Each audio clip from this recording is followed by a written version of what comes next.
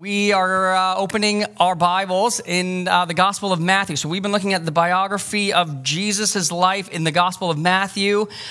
Today we are coming to the close of Matthew 25. If you've been with us outside, we looked at Matthew 24 and the big idea being that Jesus is coming again. He is going to return, and what's going to mark his return will be an increased amount of trouble, trial, tribulation, and the church must be ready. His big message as he's on the mountain of Olives with his disciples is be prepared, be ones who are ready for my return, be those who are spiritually alive, don't be spiritually asleep, live every moment as if it could be the moment that I'm returning. There's been an urgency in these passages, there's been an urgency in these parables saying don't be divided, but be devoted, becoming my love in this world, showing people the great news, sharing the great news, being faithful. We saw in the two parables, be faithful to improve, to multiply, to be faithful with what I've entrusted you, the gifts, the commands, all that is yours is from me and it's for others, and I'm doing this work and you're joining with me, and it's gonna get hard. But he's saying, I expect my church, I expect my people to be serious about what I'm calling them to. And this has been the thrust of Matthew 25. He's saying that throughout church ages, it's going to get hard for believers. Believers are going to be the most marginalized, hated, and hunted, and persecuted group of people on planet Earth from now on, and I'm spreading my kingdom. It's coming, and it's exciting, and more people are going to come in. And he's speaking to these 12 at this time going, it's coming for you, but it's coming for everyone, and you need to be prepared. So that's kind of what we've been talking about. Have enough oil in your lamps if you were here last week. Be faithful. Don't bury your talents. So now, Jesus is going to bring all that he's been saying. So if you missed some of that, it'd be really good for you to go back and listen. But he's going to bring all of what he's saying, and he's going to apply it specifically in how he describes a group of sheep on Judgment Day. And so here's what I want to do. I want to read our text so that you can at least get a whole sense of it, especially if you missed a little bit last week, and then we'll dive into it. So with that kind of intro, here we go. When the Son of Man comes in his glory and all the angels with him, then he will sit on his glorious throne. Before him will be gathered all the nations, and he will separate people one from another as a shepherd separates the sheep from goats. And he will place the sheep on his right, but the goats on the left. Then the king will say to those on his right, come, you who are blessed by my Father, inherit the kingdom prepared for you from the foundation of the world. For I was hungry, and you gave me food. I was thirsty, and you gave me drink. I was a stranger, and you welcomed me. I was naked, and you clothed me. I was sick, and you visited me. I was in prison, and you came to me. Then the righteous will answer him saying, Lord, when did we see you hungry and feed you? Or thirsty and give you drink? And when did we see you a stranger and welcome you? Or naked and clothe you? And when did we see you sick or in prison and visit you? And the king will answer them, truly I say to you, as you did it to one of the least of these, my brothers and sisters, you did it to me. And then he will say to those on his left, depart from me, you cursed, into the eternal fire prepared for the devil and his angels. For I was hungry and you gave me no food. I was thirsty and you gave me no drink. I was a stranger and you did not welcome me. Naked, you did not clothe me. Sick in prison, you did not visit me. Then he will also answer saying, Lord, when did we see you hungry or thirsty or a stranger or naked or sick or in prison and did not minister to you? Then he will answer them, saying, truly I say to you, as you did not do it to one of the least of these, you did not do it to me. And these will go away into eternal punishment, but the righteous into eternal life. So Jesus concludes his parables. This is hours before he is going to the cross to be the substitute for his disciples. He concludes his parables with the very thing they're anticipating is to come. That's the final reality of judgment, where we learn here all nations, every religion, every Christian, every person will have to give an account. And he's saying it really matters. All that Jesus has entrusted to us matters. This is the thing that they're going to feel in this moment on this mountain, that his love, his work, his message, his presence, his gifts, the gospel, being obedient to the commands, all of it's going to be shown, all of it will be known. And in so doing, Jesus says there will be a separation. There will be no exceptions. There will be no favoritism. There will be no excuses. It will be totally fair.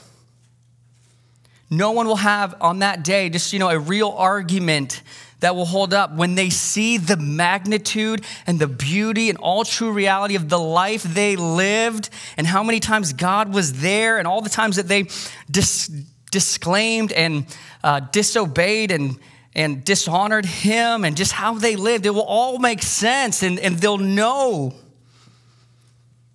They'll know he's just. And Jesus says that we will not all end up in the same place. He says some will go to his right as the sheep, some to the left as goats.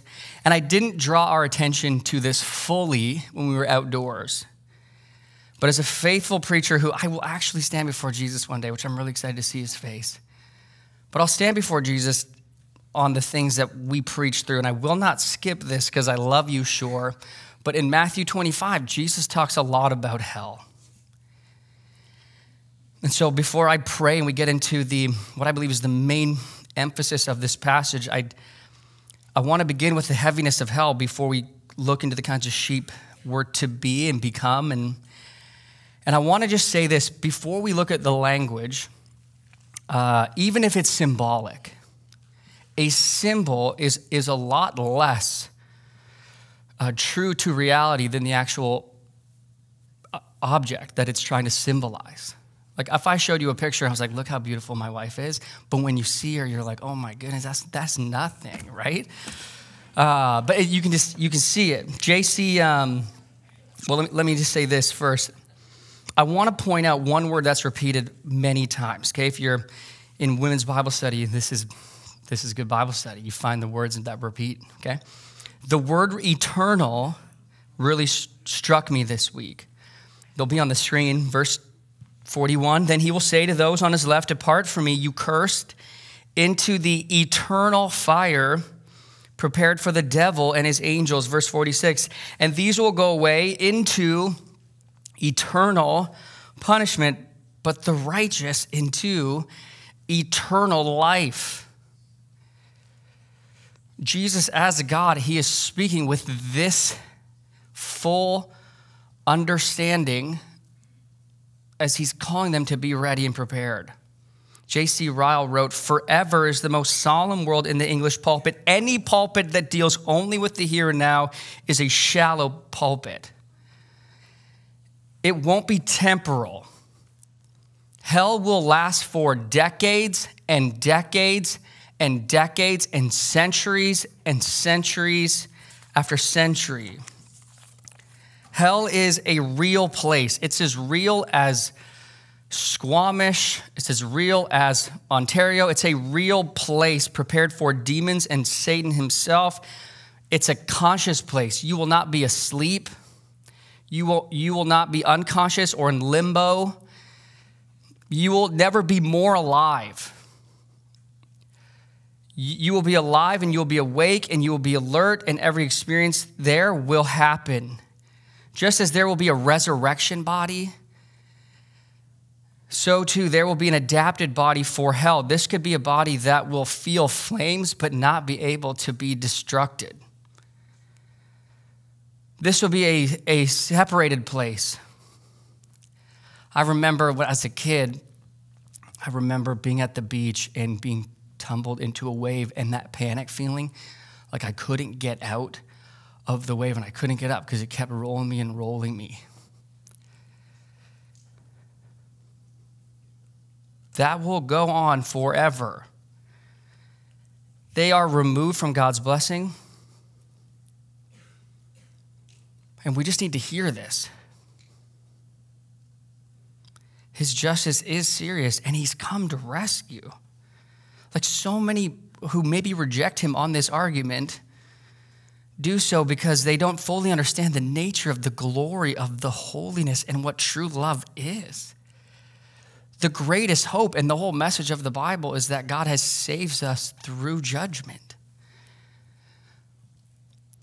This is not the topic for today, so if you want to hear about it in the Elephant in the Room series, fill that out online.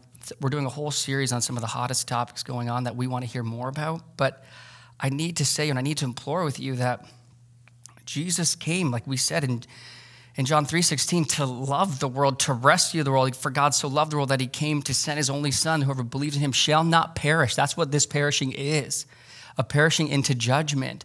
But then Jesus said, I've not come to condemn the world. He's not coming to throw this on us. The world has done that. He's come to save us from it. That's why he's here. And so if you're just on the skirting of belief, please pursue it harder. Please pursue Jesus even more. And if we're just, playing games and our neighbors have never heard us talk about Jesus because we don't want to offend them, this is far worse. I just want to encourage those of us who are here, when Jesus speaks of these things, they're not just symbols and metaphors.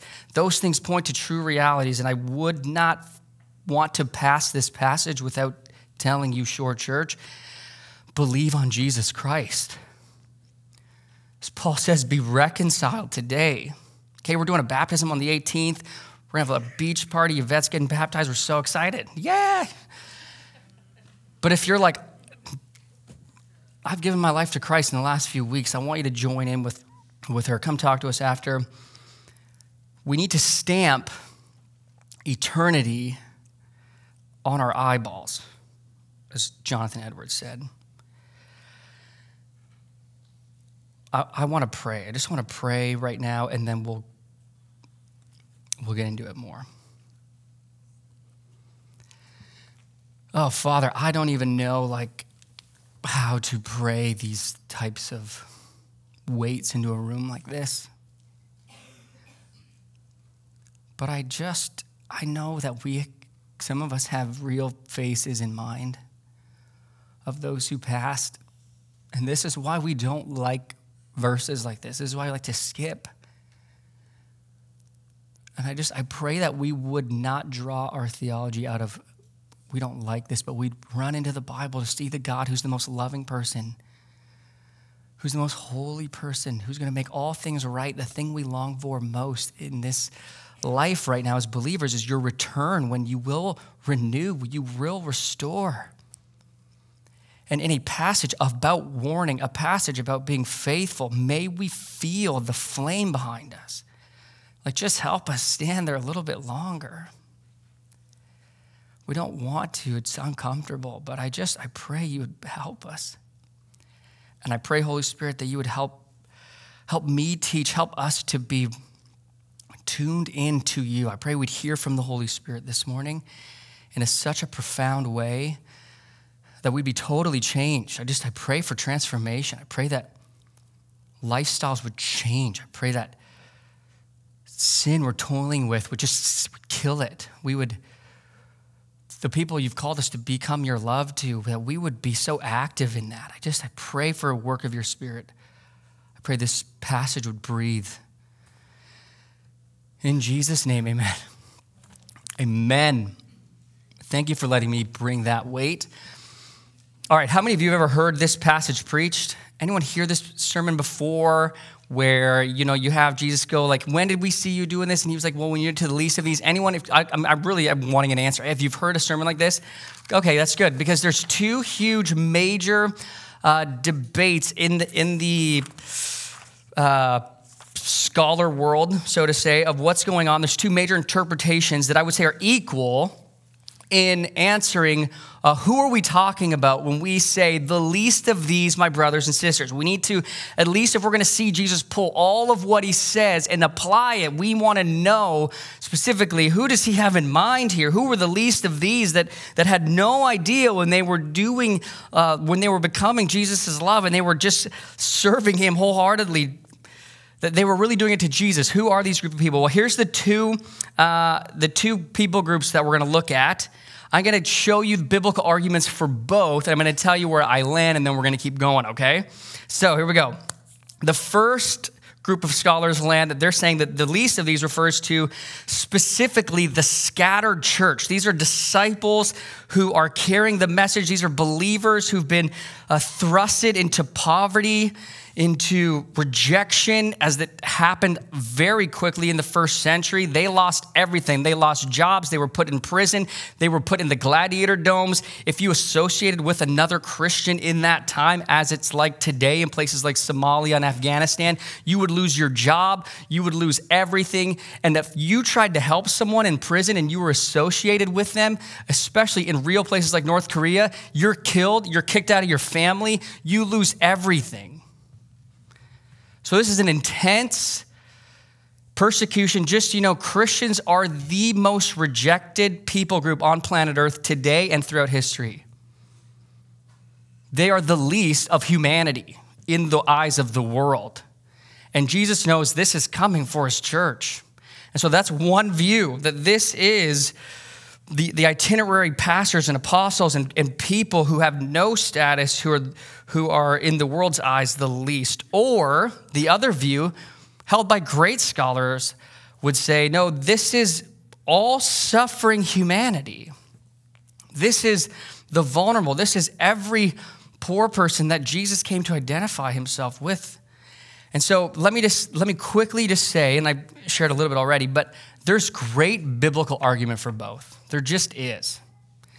There is. So for the first, which I've kind of alluded to already, grammatically, if we just take like a Bible study method, which is how we should study the scriptures, we look at where words are used and how they're used in different contexts. And every time this word is used, brothers or sisters, it's always referring to family, or it's always referring to specifically the disciples. Like there's even a time where some of the people in the crowd are like, hey, Jesus, your own biological parents and brother are here. Your mom and your brothers are here. And Jesus is like, those who are truly my family are those who obey me and do the will of God, my disciples, right? If you go to, this will be on the screen, if you go to places like Matthew 10, Jesus actually tells, after he sends his disciples out, saying, don't carry anything, rely on people providing for the needs so you can continue in ministry. He says this, whoever receives you receives me, and whoever receives me receives him who sent me. You can see similar language in the Gospel of Matthew for what we're reading. And then he says this, whoever gives one of these little ones, like the least of these little ones, even a cup of cold water, because he is a disciple, truly, I say to you, he will by no means lose his reward. So again, if you imagine, put yourself in places today. Put your places in war-torn countries in Africa and Uganda and different places like I mentioned, Afghanistan, Indonesia, where if your brother or sister who's heard of a missionary coming in and who's bringing in Bibles, who's coming to share God's love, if you invite that missionary in, you could lose it all. Like imagine trying to visit a prisoner right now. Like imagine if in Canada the next 10 years, it's really hard to be a Christian and pastors are in prison for saying things that the Bible says. And you go and visit a pastor, your friends at work, they're like, you're serious? You went and visited that guy? It's a huge risk. So it seems to be saying, Jesus says the goats are those who were too embarrassed, they were too lazy, they were too cowardly to support fellow Christians who depend on our assistance and suffer for the sake of the gospel. That's a strong argument. I really see, especially as he's sitting there with this group of people, that's strong. Okay, now, second point, second interpretation is also strong because it's in line with much of Jesus' teaching about who is our neighbor. Right? If you were with us a few weeks ago where Jordan taught on love the Lord your God with all your heart and your neighbor as yourself and the Good Samaritan. Jesus, he teaches this is how we're to live. We love everybody always. You look at the Sermon on the Mount where Jesus says, it's easy to love those who love you, but love your enemies.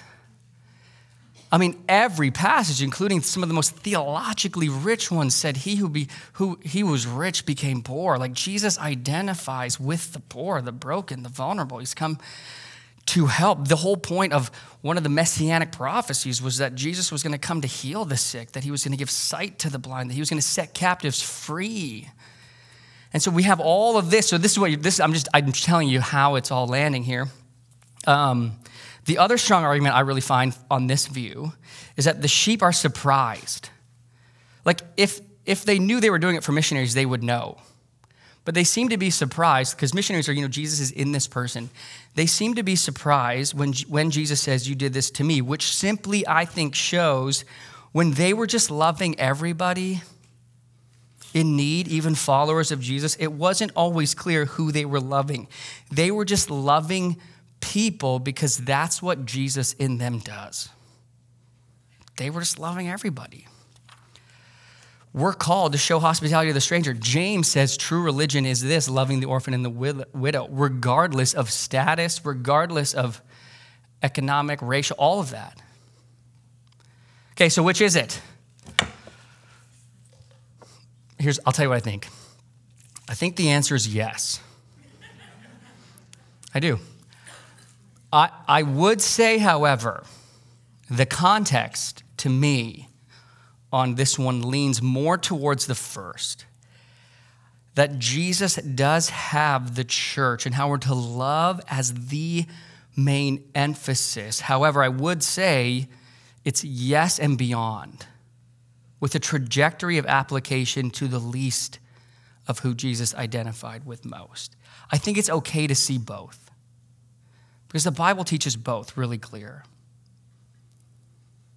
So with this lens, I'm going to begin with the first, but I have the second in mind. I want us to really look at what I think is more of the emphasis in this passage, and that's on the nature of these sheep and who they're becoming and what marks these sheep. That does this mark the Shore Church? Okay, I want to begin with this quote before I actually read another verse. I had it in my intro, so sterling. Back to the first slide we had. Francis Chan, in his book, Letters to the Churches, says, there's a simple exercise that I walk through with church leaders. First, I have them list all the things that people expect from their church. They usually list obvious things like a really good service, strong age-specific ministries, a certain style / volume / length of singing, a well-communicated sermon, conveniences such as parking, a clean church building, good coffee, childcare, etc. Then I have them list commands God gave the church in Scripture. Usually they mention commands like love one another as I have loved you, and visit orphans and widows in their affliction, and make disciples of all nations, bear one another's burdens. I then ask them, what would upset their people more? If the church didn't provide things from the first list, or if the church didn't obey commands in the second list.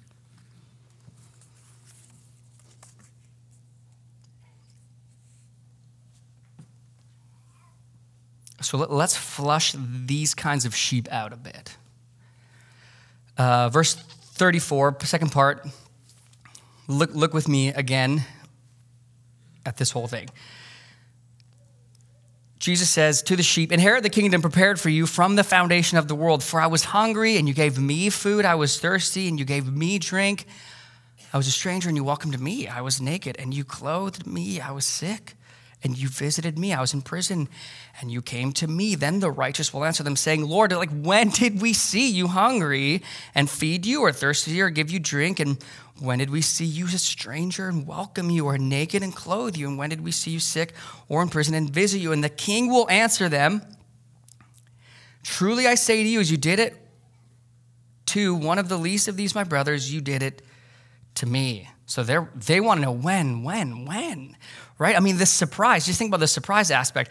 The surprise of the sheep comes when the king, in giving them their eternal inheritance. This is the most exciting thing that the Bible tells us we have, like in places like Ephesians. When they're getting the joy of their inheritance, they're surprised at how much he says you did for me, because they're thinking, well, as he's saying that, like I'm thinking about my life and how I lived it, but I don't remember seeing you in all those ways. When did we see you in this condition? And let me just point out, this is what marks those on the right. They in becoming love and selflessly sacrificing for the poor, the lowest people, the rejected, the homeless, those who are oppressed. And they were just doing that. They're not seeing the hungry, the naked, the oppressed, the persecuted, the thirsty as, you know what, here, this one's for you, God. Yes. Yeah, cha-ching. Like heaven tickets. They're not thinking this one's for you. They're just calling that Tuesday. Like notice, it's just who they are. In the heart and mind of these sheep is not a mindset of, hey, let's do nice things for Jesus so that we'll get a bunch of approval awards, trade in later. Yes, I'm saying it's for his glory, but for these sheep, every act of selfless love, hear me on this, is a declaration of their faith. Like their faith is just living itself out. It's evidence. They've come to see love as its own reward simply because it pleases God. They're just so busy engaging in what God's doing in the world, it doesn't really matter to them anymore, okay? If you're like, I'm not sure what you're trying to get at, let me say it this way. I'm gonna tweak this analogy I heard. Imagine if I kept track of all the times I mentioned Nikki, my wife, okay? She never knows when I'm gonna use her, I'm so sorry. Or let's say I kept track of all the times I mentioned her name or did something nice to her in a day. And the way some people will keep track of how much they talked about Jesus or, what they did and how they loved the poor, okay? Nikki would think that's weird. She would. She already thinks I'm weird, but that would even make it worse, okay? Like, I can't imagine coming home and saying, hey, babe, come here. I mentioned your name like 4 times today, okay? Once at the gym, that was a good one. That was good. Real cool moment there, because it's, obvious. The other time, I was walking by someone at the bus, and I just mentioned your name to them and how great you are. And then there was one time they didn't even know you. I was on the street corner, and I mentioned your name like 3 times. She would probably be like, what? You're actually keeping track of how many times you mentioned my name? Yeah, because that's how good our marriage is. She'd be like, that's not a good marriage. That's an evidence of something messed up. Yes. Jesus is saying, the way you thought about, cared for, embraced, showed great love to the poor, the hungry, how you cared for the disciples, the believers who were neglected and rejected, the wanderer, it was evidence you loved me.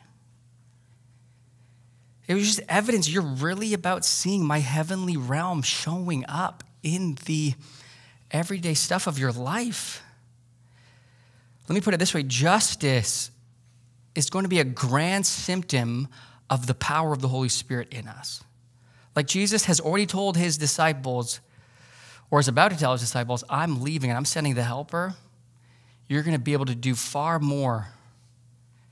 And the new heart with new desires is going to be a new heart that's going to love who Jesus loves. You're going to love who Jesus loves with Jesus' love. It's going to be a great symptom of a real relationship with God, and it will be there. Let me say it this way. Deep social concern and a life poured out in deeds of service, especially to those within the church and to those on Jesus' mission and to those who are poor, those who are hurting, those who are vulnerable, those who are neglected, all of what we've been saying is the real index of the condition of your heart. That we're to be marked by pouring ourselves out in generous service without a thought of reward, simply because the needs of the people we meet. Again, these sheep, they were just marked by a readiness to love all those around them with his love. Let me say that again. These sheep are marked by a readiness to love God and love others. They're marked by a readiness to be on Jesus' mission, its kingdom come. They are marked by a readiness to just love all those around him with his love. Let me ask you this. Does this mark you? Are we marked by that? Loving people we don't understand or agree with, or the poorest or really needy people, or how hard it could be to get a care package sent over to a town in in Iran, how all of these things it takes to love. It takes a lot of self-forgetfulness, a lot of self-sacrifice, a lot of intentionality, a lot of resource. But this is the kind of beautiful, counterintuitive, risky stuff that these sheep who are becoming Jesus' love to others do. This is what they do. Like, have you ever met that person? They just, everything is God's. Everything is theirs. They just want to give it all away. Jesus, he went to the cross not because he saw something in us that merited love. He did it despite what we could bring. He did it because he's love. He did it to bring us in, because that's what love does. Love's a lot like that. And I do want to say this. I was thinking about the application of this passage a lot. And I started to become really proud of you. I did. I was preparing this sermon, and sometimes when God's really convicting a preacher and just really feels like he's just slaying me with conviction on a lot of these areas of my life, because I'm so selfish. You can pray for me. But the danger is then we throw that on you. I'm like, well, if I'm not doing anything, then neither are they. And then you walk out with this huge guilt, do better. Anyways, but I was thinking about you, and I was saying, hey, remember Neil and Wendy? They started a whole orphanage and school in Uganda. I think of Judy and Maggie, wherever you're sitting, who just went on these short-term mission trips to become his love and send out Bibles and help kids get food. And then I think of those who've given houses to pastors. Those who have literally given cars to staff. Your giving last year was incredible, by the way. It just was. You gave. I know, people tell me, I don't look all the time. People tell me, hey, did you know this big amount just came in randomly? Or this person. And I'm like, that's incredible, because I know maybe you got a bonus at work and you just gave that all to the work of making disciples on the North Shore. I'm just so excited about you. And I want to commend you. I want you to feel like you're doing the kingdom of God. But some of you who I just mentioned, and you could probably all have things going on in your mind right now, you weren't doing it for that. You were doing it because you were becoming his love. You were living out this Matthew 25, and I'm really proud of you. Okay? I'm proud of you. I wish I could, my round of applause would be, there you go. Switch it. From the Salvation, some of you are working at Salvation Army and helping the addicted and the lost in schools. If I looked at all your faces and just saw what God was doing in you, I'm just really proud of you. But here's the question I'm asking, and this is where I've been getting slayed a little. Are we developing disciples on the North Shore who imitate Christ by constantly serving others? Are we developing communities that are so deeply in love with one another that the world marvels? How are they looking into the life of this church? Are we loving one another with such sacrifice and love and self-forgetfulness and resource? Do we even know the needs in this room? I don't think we would, unless you're in a community, which I think is where a lot of this will flesh itself out. But so I'm thinking about that, okay? And then I think this is for our staff that we're going to start praying about this Tuesday. Are we just good at getting people together once a week and maybe into a small group?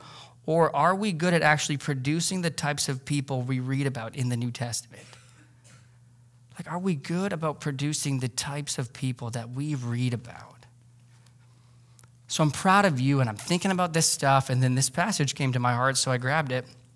But I don't even know where I am in my notes here. 1 Thessalonians 4. He says, finally then, brothers, we ask and we urge you in the Lord Jesus that as you receive from us how you ought to walk and to please God, just as you are doing. Love that. Just as you are doing, that you do so more and more. That you do so more and more.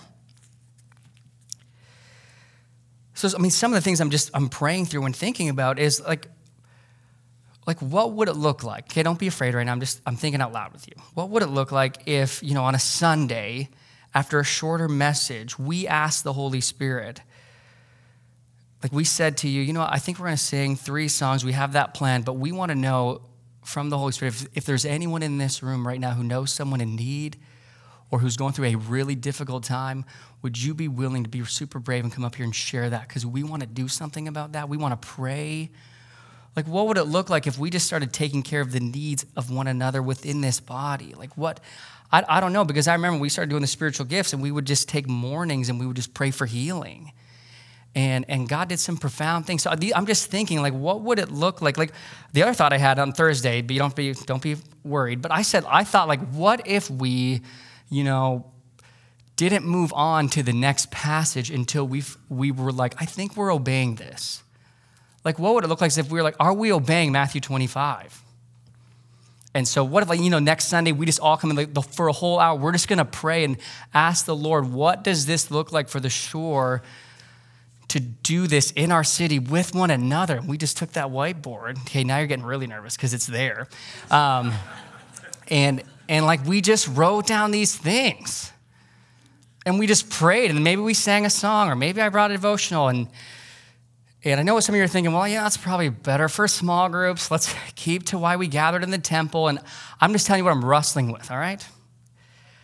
But my heart is, are we producing the types of people we read about? Like, what if we were a church that knew, actually, we all knew what we were doing for the least of these, and we joined together? And it's going to look different for each church. Like, what if we were a church that we just started loving each other more in this room?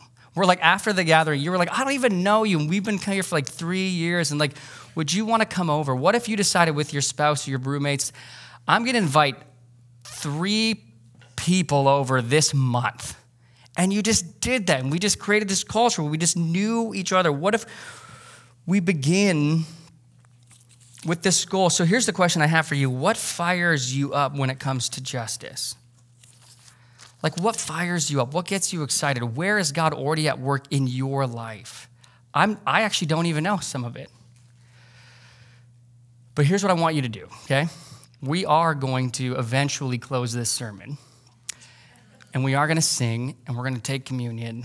But in our response time, if there is a people group, if there is a need that Jesus has been just putting on your heart, if there's a place, if there's something, if there's even a local racial reconciliation you want to see happen in a specific part of the North Shore, and it's just burdened you, I just want you to write it down. I'm not promising anything. I don't know if we'll do anything. We will pray. But I want to know, what's the Spirit saying in Matthew 25? What does that look like? So if there's something on that or burning your heart, I just want you to put it down. And all my promise is that we'll pray for it. One of the things I've talked to our elders about is we're calling up our great friends over at the MB Mission and saying, hey, pitch us 3 church planting movements that are happening globally, and where we, the Shore Church, feel we'll start praying as elders, where we can get involved. We just want to do something. Right? Like, the disciples are not like, oh, that was a good Bible study. I wonder what he's going to say next week. Let's do nothing. That's just not how they lived. Okay, all right. Now I'm doing the whole pastor thing. You're like, okay, he's doing it. He said he wasn't going to do it. I don't even know where we are. Okay. Let me draw our attention to one more verse, and then we'll close. Verse 34. Okay, verse 34. The king says to those on his right, come, you who are blessed by my Father. Receive the inheritance that you've been promised before the foundation of the world. That is the gospel. I need to say this. The sheep are those who've received the blessing of the Father. The sheep are those who are blessed with an inheritance that occurred before the foundation of the world. One prepared. And if all of a sudden your Bible goes into the Gospels where Jesus says things like, I have prepared a place for you, what you need to hear is that he initiates. This group of sheep, and I can't say this enough, like you didn't save you, right? Like God saved you. You weren't looking for Jesus. God came and he found you. It's by grace that we're saved. Those who are sheep are those who've been rescued by Christ in the gospel. I say all that because we don't begin with white knuckle, let's write some stuff down, let's take the world. This kind of like self-confident, we need to, let's just love for love's sake, and let's just do justice and mercy. And we need to begin with abiding in the love of Jesus. Like it begins with him. These sheep are saturated in the love of Jesus. They're oozing Jesus' love. They're not just in love with love. And don't miss this, because here's the thing I need to say. I've seen many people derive their identity and their goodness based on how much they care about particular issues, when in fact our identity is hidden in the person and work of Christ and what he's done on our behalf. That's the starting point. All of any action towards the poor, all of anything must flow from that identity, from that love. If our activism is self or issue driven, then we will fall into the same camp where we will only chase after the issues, but not after the hearts of people.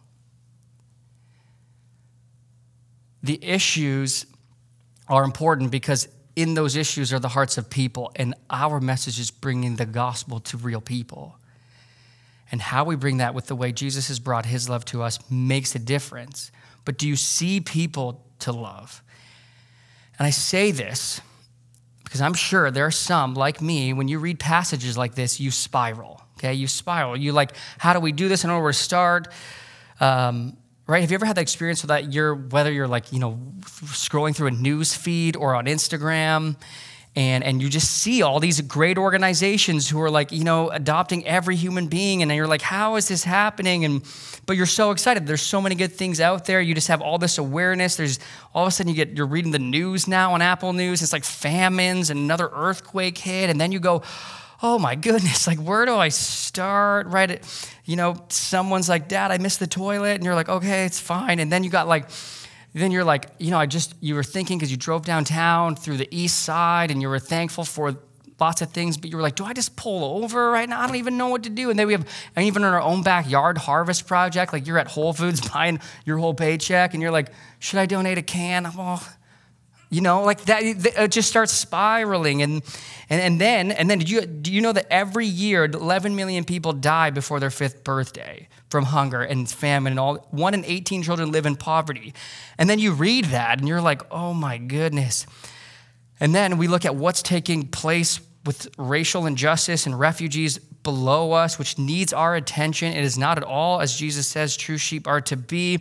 And it all comes down. And then you're like, James just told me I'm not even loving my own people. Like, whoa, I got to love the church, and now I got to find out missionaries who are suffering for the gospel. And they're like, how do I love the people in my own life? They're so draining and hard to get along with. And then we have my own hardships and setbacks, and I have to fold this laundry before my husband.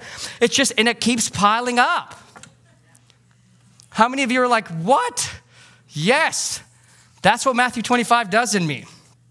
And so you spin. What do we do with that? I don't know. That's what we're going to pray about. But I will say this. We begin with what God's put on your heart. And I do think it begins with an attitude and a heart every day that says, whoever you put in front of me to love, I'm going to become your love. But listen, sure, if you're not abiding in his love, you will not see what he sees. You will not break for what he breaks. And I would just encourage you to ask him to be the most loving person in your life. What if you made that your resolve? I'm going to be the most Christ-like, loving person on planet Earth. That's what Jonathan Edwards resolved. What if you did that? What would it look like to love those in front of you? I do think one of the answers the Bible gives us is Hebrews 10:24. Sorry, this is our last verse. I kind of rambled a lot. He says, let us consider. This is what we're going to do. That word means give careful thought. How to stir up one another to, what's our word? Love. Let us consider how to stir up one another to love and good works, not neglecting. There's really great important things that what we do on a Sunday gathering that we will not see leave. Not neglecting to meet together, as is the habit of some, but encouraging one another. So what if you decided every Sunday morning, Holy Spirit, will you show me my spiritual gifts so I can encourage one another? Like, I want to encourage one person. What if you woke up every day and we're like, I'm going to encourage one person. I just want to be loved. That's not going to come by white-knuckled choice. It's going to come from a life that loves Jesus.